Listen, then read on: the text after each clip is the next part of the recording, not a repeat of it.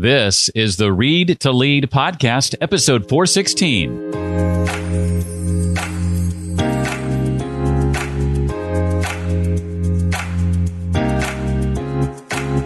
Hi, I'm Gene Hammett, author of The Trap of Success, a brutally candid guide to overcoming your fears, finding significance, and obtaining profound success. Accomplish all three when you listen to this. It's the Read to Lead podcast with my friend, Jeff Brown. Do you wake up most mornings feeling like you're just going through the motions? That the hundreds of choices you make have almost no impact on the people around you? Most motivational books will tell you that in order to better the world, you must first better yourself. But Simone Canego believes you really only need to change the way you see yourself, and the world around you will change. Hi, I'm Jeff Brown, and this is the Read to Lead podcast, the podcast that's dedicated to your personal and professional growth. I'm glad you're here. This podcast exists because I believe that if you want to achieve true success in your business and in your life, intentional and consistent reading has got to be a part of your overall mix. In fact, later this week, I'll be visiting with the Virginia Council of CEOs in Richmond, as well as the Richmond chapter of the National Speakers Association, to talk about that and more, and I'm looking forward to it. As I teased a moment ago, my guest today is Simone Canego, and she's author of a new book called The Extraordinary Unordinary You. Follow your own path, discover your own journey.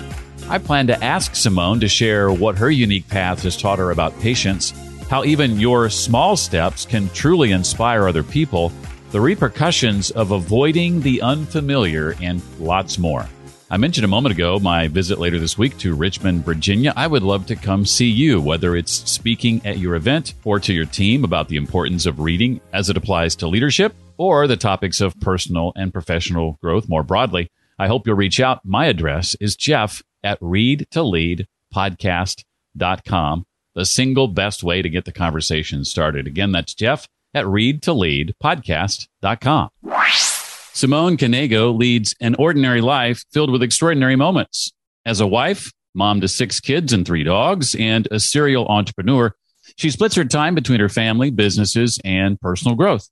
She's realized the small choices she makes every day to do good actually have the power to inspire others.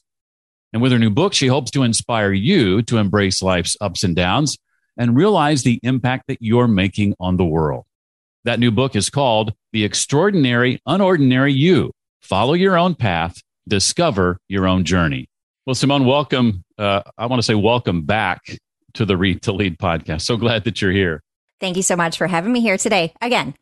What listeners don't know, and Simone would probably never say anything about, is we've actually done this once before, and sometimes things get lost, or sometimes the guy doing the interview forgets to hit the record button, which I think was the case here. But Simone is so nice to come back and try this once again. So I am so thankful for that.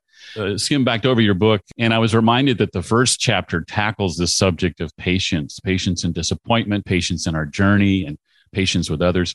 What was your unique path, or what has your unique path taught you specifically, Simone, about patience?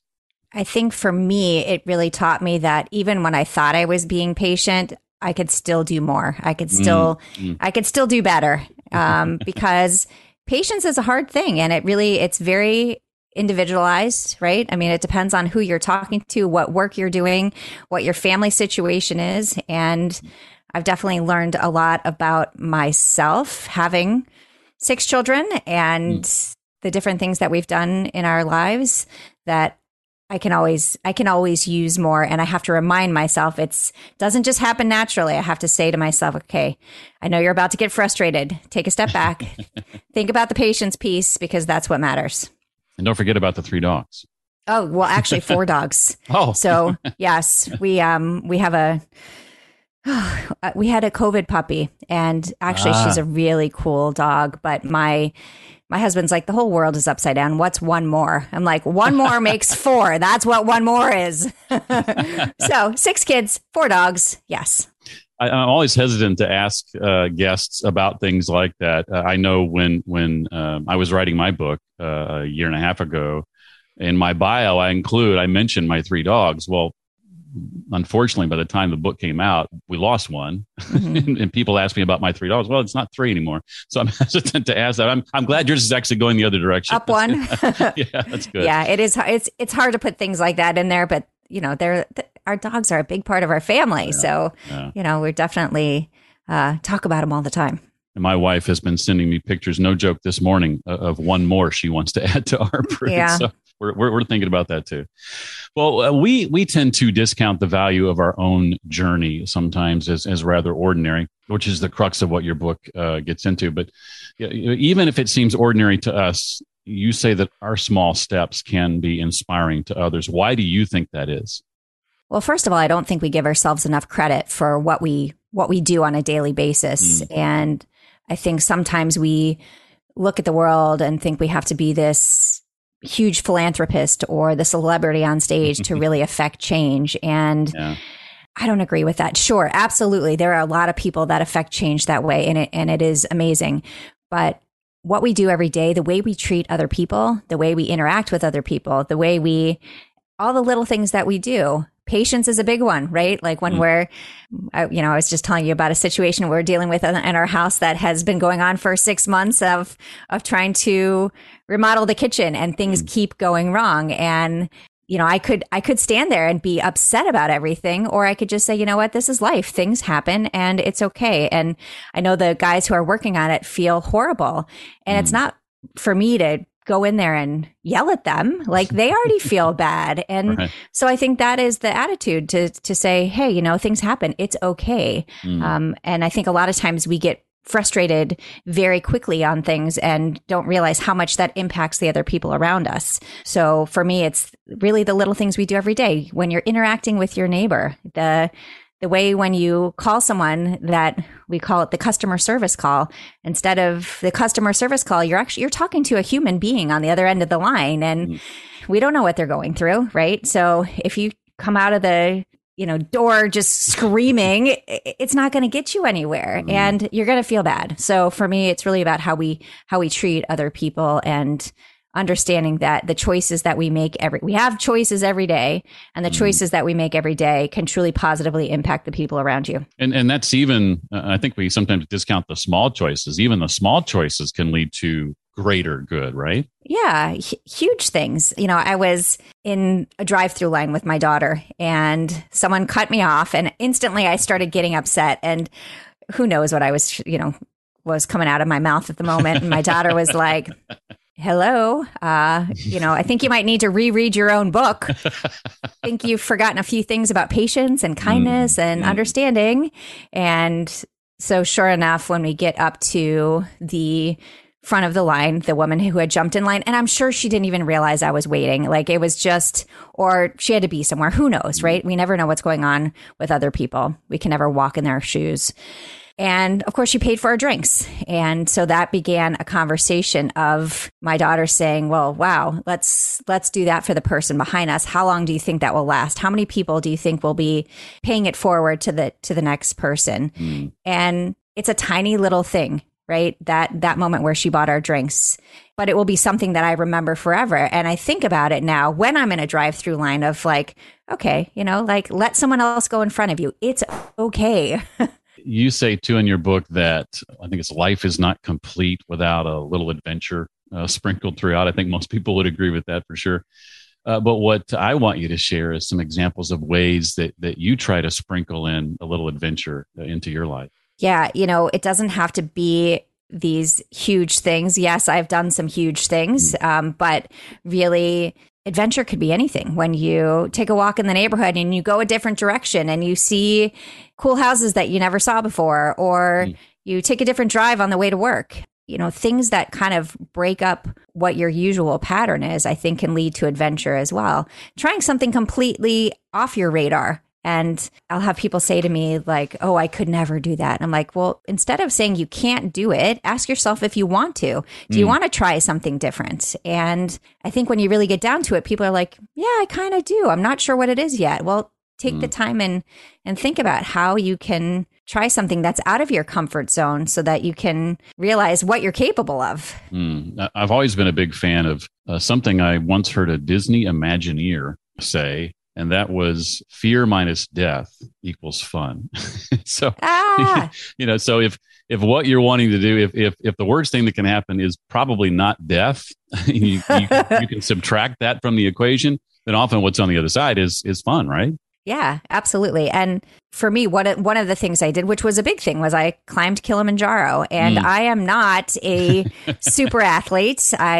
That's, of course, one of my daughters says to me that, oh, well, that makes it like so much more relatable, that to encourage other people to try things, because I live in Florida. I live at sea level, and the idea of going up to 19,341 feet could have been extremely overwhelming, but I kind of just took it one step at a time and really enjoyed all of the moments instead of just focusing on the finish line. And it was a really life-changing experience for me, completely out of my comfort zone, got myself in shape, which was amazing. But it was something completely different for me. And again, I have people that will say to me, I could never do that. Well, do you want to? No, I do not want to climb Kilimanjaro. Okay, well, use those words then, because you're limiting yourself by saying I could never do that. Okay, I don't want to do that. Thank you. Something that you do that I appreciate is you're constantly exposing yourself to other perspectives, to different perspectives. Can you talk a bit about how you've been impacted over the years through that practice? Yeah, I think it first starts with the family that we have. So we have 6 children. We adopted our youngest 3. So we have 2 children from Ethiopia that are now 18 and 14, and our son that's 15, he is from South Korea. So really understanding that the world is a big place. There are so many different people in this world, not just talking about ethnicity and race, but in terms of how they live their lives, how they see the world. And just because we see something a certain way doesn't mean that that's the only way to see it. And I've gotten myself caught up sometimes, especially when I was younger, thinking that, the first time that I went to Africa and having this idea in my head of what happiness means, that you have to have all of these things to be happy. Like, how could someone be happy if, their daily routine is just about survival? Or instead of having a soccer ball, they take trash bags and they wad them up into this ball, and that's how they play soccer. Guess what? They're happy. And so that was a really eye-opening moment for me to say, wait, my perspective on what happiness is or what needs are, I need to look at someone else's perspective and see what's really important. And that was completely eye-opening for me. And again, life-changing to see that you don't need all this stuff to be happy. And that was a completely different perspective. Not saying that I need a lot of stuff, but it's just a different mindset. I saw that firsthand when I went to Reynosa, Mexico. I actually met my wife on a missions trip there, building small houses for a community, seeing the joy on the faces of these children who had nothing. And it was one of those things where, it's my first mission trip, actually, so far my only mission trip. She's done several, thinking that, I'm going to make such a huge difference in these people's lives, and you get there and you realize, you walk away, well, I'm the one that's actually changed, I think, more than anything else. Completely. And that's exactly what I experienced through mission trips that we've done, through the adopting our children. People will say to us, oh, your kids are so lucky. And I actually have to do this learning lesson of, well, let's take a step back and look at it. They lost everything, right? They lost their beginning, and now we're building. We can't even rebuild because we're not trying to replace anything. But it's that perspective of, hey, wait, let's look at the situation that we're dealing with, and also understanding that everybody lives life differently. And who am I to say this is how your life should be? This is how I want my life. That's what I look at. And am I doing a good job moving forward in the world, being kind to other people? To me, that's what matters. Well, we talked about getting outside your comfort zone a moment ago, and I want to go back to that for just a second. This idea of embracing the unfamiliar. What are the repercussions of avoiding that on a consistent basis, in your view? I think, first of all, you'll never know what you're capable of if you don't get out of your comfort zone. And you'll never realize how many cool things there are out there to try, and people to meet, and foods to taste. There are so many things out there that, we go through our days sometimes. And I used to do this, where I point A to point B with my head down, just trying to get through the day, getting everything done. But it's that place in the middle of point A and point B where you really see how many cool things there are for us as people to enjoy, to learn from. And for me, that's probably the biggest thing, is that we don't get those experiences if we're not willing to take a risk. And even with the kids, I'll say, just just try it. Just try it. You never know. You might love it. Okay, it looks like broccoli, but just try it anyways. My time in school, in middle school and high school, was such that, and in college, that when I left, my attitude was, well, thank goodness all that learning is over. Because my experience was such that school educated out of me the desire to want to learn and to want to read and to want to write. It's funny now. Those are all things that I do every day. But school pushed that desire out of me because I was always having to learn and do things that I had no interest in. And something that caught my attention in your book was this brief story that you tell about your daughter's teacher who helps her students celebrate mistakes. Can you share a little bit about that story? Yeah. Looking back at my kids' teachers, they've had some amazing teachers over the years, but she truly impacted my two youngest, their lives because, and actually my three youngest, because he didn't have her in that grade, but he worked with her in other areas, and she truly made such a big difference for them. But instead of when they would do a math problem or when they were doing sentence corrections or whatever it was, instead of saying, well, that's wrong, go back and try it again, she would say, okay, yeah, that wasn't the answer. Let's clap for that because thank you for trying. And now, like, okay, let's think about this and let's try it this way. See if that makes a difference. So instead of fearing failure the whole time, the kids were like, it's okay to take a risk. It's okay to make a mistake. That's how we learn. And as adults, the same thing. That's how we learn. We have to take risks. We have to make those mistakes. And they're all just part of our journey. To have that at such a young age, I definitely didn't have that. I was always afraid of making mistakes and completely feared failure, and took until I was in my 40s to realize that, yeah, that's just part of life. That's how we learn, is making these mistakes and having these bumps in the road. But for kids to learn that at such a young age, it made me feel like, okay, they have such a step up from where I was because they understand that this is okay. This is part of how we learn. Well, in a chapter that Simone calls Life Isn't Always Fair, she says it's important to listen to others, but be careful not to enable. I've certainly been guilty of that in the past and try to avoid that when I can. Can you expound a little bit on that, about your experience with that? You know, there's that person in your life, or there was that person in your life who would focus on the negative pieces, or everything became a really big deal. And you see it with a lot of people where they have an issue going on and they want you to be on their team for that issue. So they try to bring you into the negativity. And I think it makes it really hard to, especially when they're a close friend, to say, wait, okay, you're getting so caught up in this. Let's look past this moment. But even in stuff like with my kids, so my daughter was diagnosed with Crohn's when she was a senior in high school. And this was literally, she got diagnosed and then COVID happened and the school shut down. So she really didn't get a senior year. And she was really sick at first. And so when she had her colonoscopy and she got her diagnosis, yeah, I mean, she was crying, and I was like, okay, well, we have a couple of choices here, right? You can sit here and wallow in the sorrow, or you can figure out how you're going to live your life. And I'm not saying don't be upset. Everybody needs to experience the emotions that they need to experience, but don't stay there. So basically it was kind of like, pick a day, be upset, whatever you need, cry, scream, whatever you need, pick a day. And that day is when you're going to say, okay, now I'm moving forward because the diagnosis is already done. I know this is what I have. How am I going to live my best life? And that really worked for her, and she's doing great. I mean, it's been almost 3 years now, and she's now in remission. And so she still gets injections every month, and her attitude, she tries everything. So I really think it's a big mindset piece of how I could sit there and say, oh, I feel so bad for you. Oh, let me do this. Let me do that. But that's not going to help her. What's going to help her is saying, hey, let's figure out how we can move forward with this together. How fortunate she is to have a mom like you.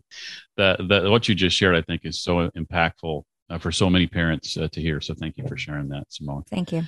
I've got a couple of questions not directly related to the book that I want to ask you about. Before I do that, anything else from the book that I didn't dive into that you want to make sure that we walk away with? I don't think so. Let's leave it out there for the readers to read some of the stories. I mean, there are some ridiculous stories in there. I think that we need to share the good, the bad, the ugly. We need to share all of it so that so that people don't think that lives are perfect. There is no such thing as perfection. So understanding that it's important to share our difficult moments because we realize through those conversations that we are not alone. Well said. I think excellent writers, and I would certainly put you in that category, are first consistent and intentional readers. I would love to know if you're willing to share a book or two that you often find yourself recommending. Maybe it's a book that's impacted you in a powerful way. So there's one book that I always like to talk about. And again, I'm close to this. It's called There Is No Me Without You. It's a story about a woman from Ethiopia where her husband and daughter died, and she didn't know how she was going to move forward. And this was during the AIDS epidemic. And watching how she transformed her life by transforming the lives of others. She started an orphanage for children who were orphaned by AIDS. And she took in so many children and figured out a way that they could be legally adopted to families. A lot of them still stayed with her, but she truly changed the world. And in that moment of complete sadness where she lost her family, she was able to figure out a way to help other people, and through that helped herself. And to me, it was close to the heart because of having two children from Ethiopia and really seeing a lot of similarities in their stories and having me think, could I be that strong? And my answer is, I hope so. But it's a very impactful book for me. And so I've given it actually to a lot of my children's teachers for them to get a different perspective, going back to perspective on how, again, what happiness is, how you change the world one person at a time, one conversation at a time. I don't know if you're like me, and if you spend a fair amount of time reading books that you then want to take action on. I often read books just for how they impact my thinking, but often find myself too reading books that are going to end up creating a to-do list of things that I want to make sure I go and implement later. If you find yourself occasionally reading that type of book, I'd be curious to know any practices that you have that have helped you make sure that you're not only going to retain and comprehend better what you read, but then actually go out and put it into practice. Anything come to mind? Yeah. I mean, I take a lot of notes when I read books. I'm one of those one of those persons. Okay. My English is really good right now. I'm one of those people who likes to write things in the margins. And because I also think that we can learn something from every book we read, from every person we talk to. So whether it's a book that really fits your reading style, I think that you can take away something from it. But what I like to do is, especially if I find a book that I really connect with, is figuring out how I can implement something from it in maybe not daily life, but life in general. So even reading different self-help books that talked about positive affirmations. And honestly, 15 years ago, I would have said, yeah, that would not be me. I am not going to stand in front of a mirror. Well, guess what I do? I stand in front of the mirror every morning and I do positive affirmations, and the kids laugh at me, and that's okay, because I think actually as the older ones get older, they realize that it really does make a difference. So, the things that I take away, whether it's like just one quote or something that I try to keep a logbook of things that, I want to remember this for later. And I think it's so important that we do look at books and think, okay, even if it's just a really fun novel, what can you take away from it? How can you use something in a conversation with somebody? Whatever. I mean, books are so powerful. Well said. Again, and the book is called The Extraordinary Unordinary You. Follow your own path, discover your own journey. This is take 2 of our original conversation, and it was awesome. Her name is Simone Canego. Simone, thank you so much for being here with us today. I really appreciate your time. My pleasure. Thank you so much for having me back. For a summary of this episode or to connect with Simone online, you can go to readtoleadpodcast.com/416 for episode 416. In addition to linking to her book, I'll of course link to her website, her TEDx talk, and more. Again, that's readtoleadpodcast.com/416. The 5 personal habits that will supercharge your life. What are they? Well, they're habits that I teach in one of my workshop trainings, and I'd love the chance to share it with your team. Looking for a speaker for your next event who can help unpack personal and professional development and the impact that books have on that and more? I hope you'll think of me. My email address again, Jeff@readtoleadpodcast.com. That's Jeff@readtoleadpodcast.com. For next week's show, I've scheduled an interview with someone I've wanted to talk to for years. I'm talking about Marcus Buckingham. We'll be digging into his new book called Love Plus Work. That's next time on the Read to Lead podcast. That's it for this time. I look forward to seeing you next time around. Until then, remember, leaders read and readers lead.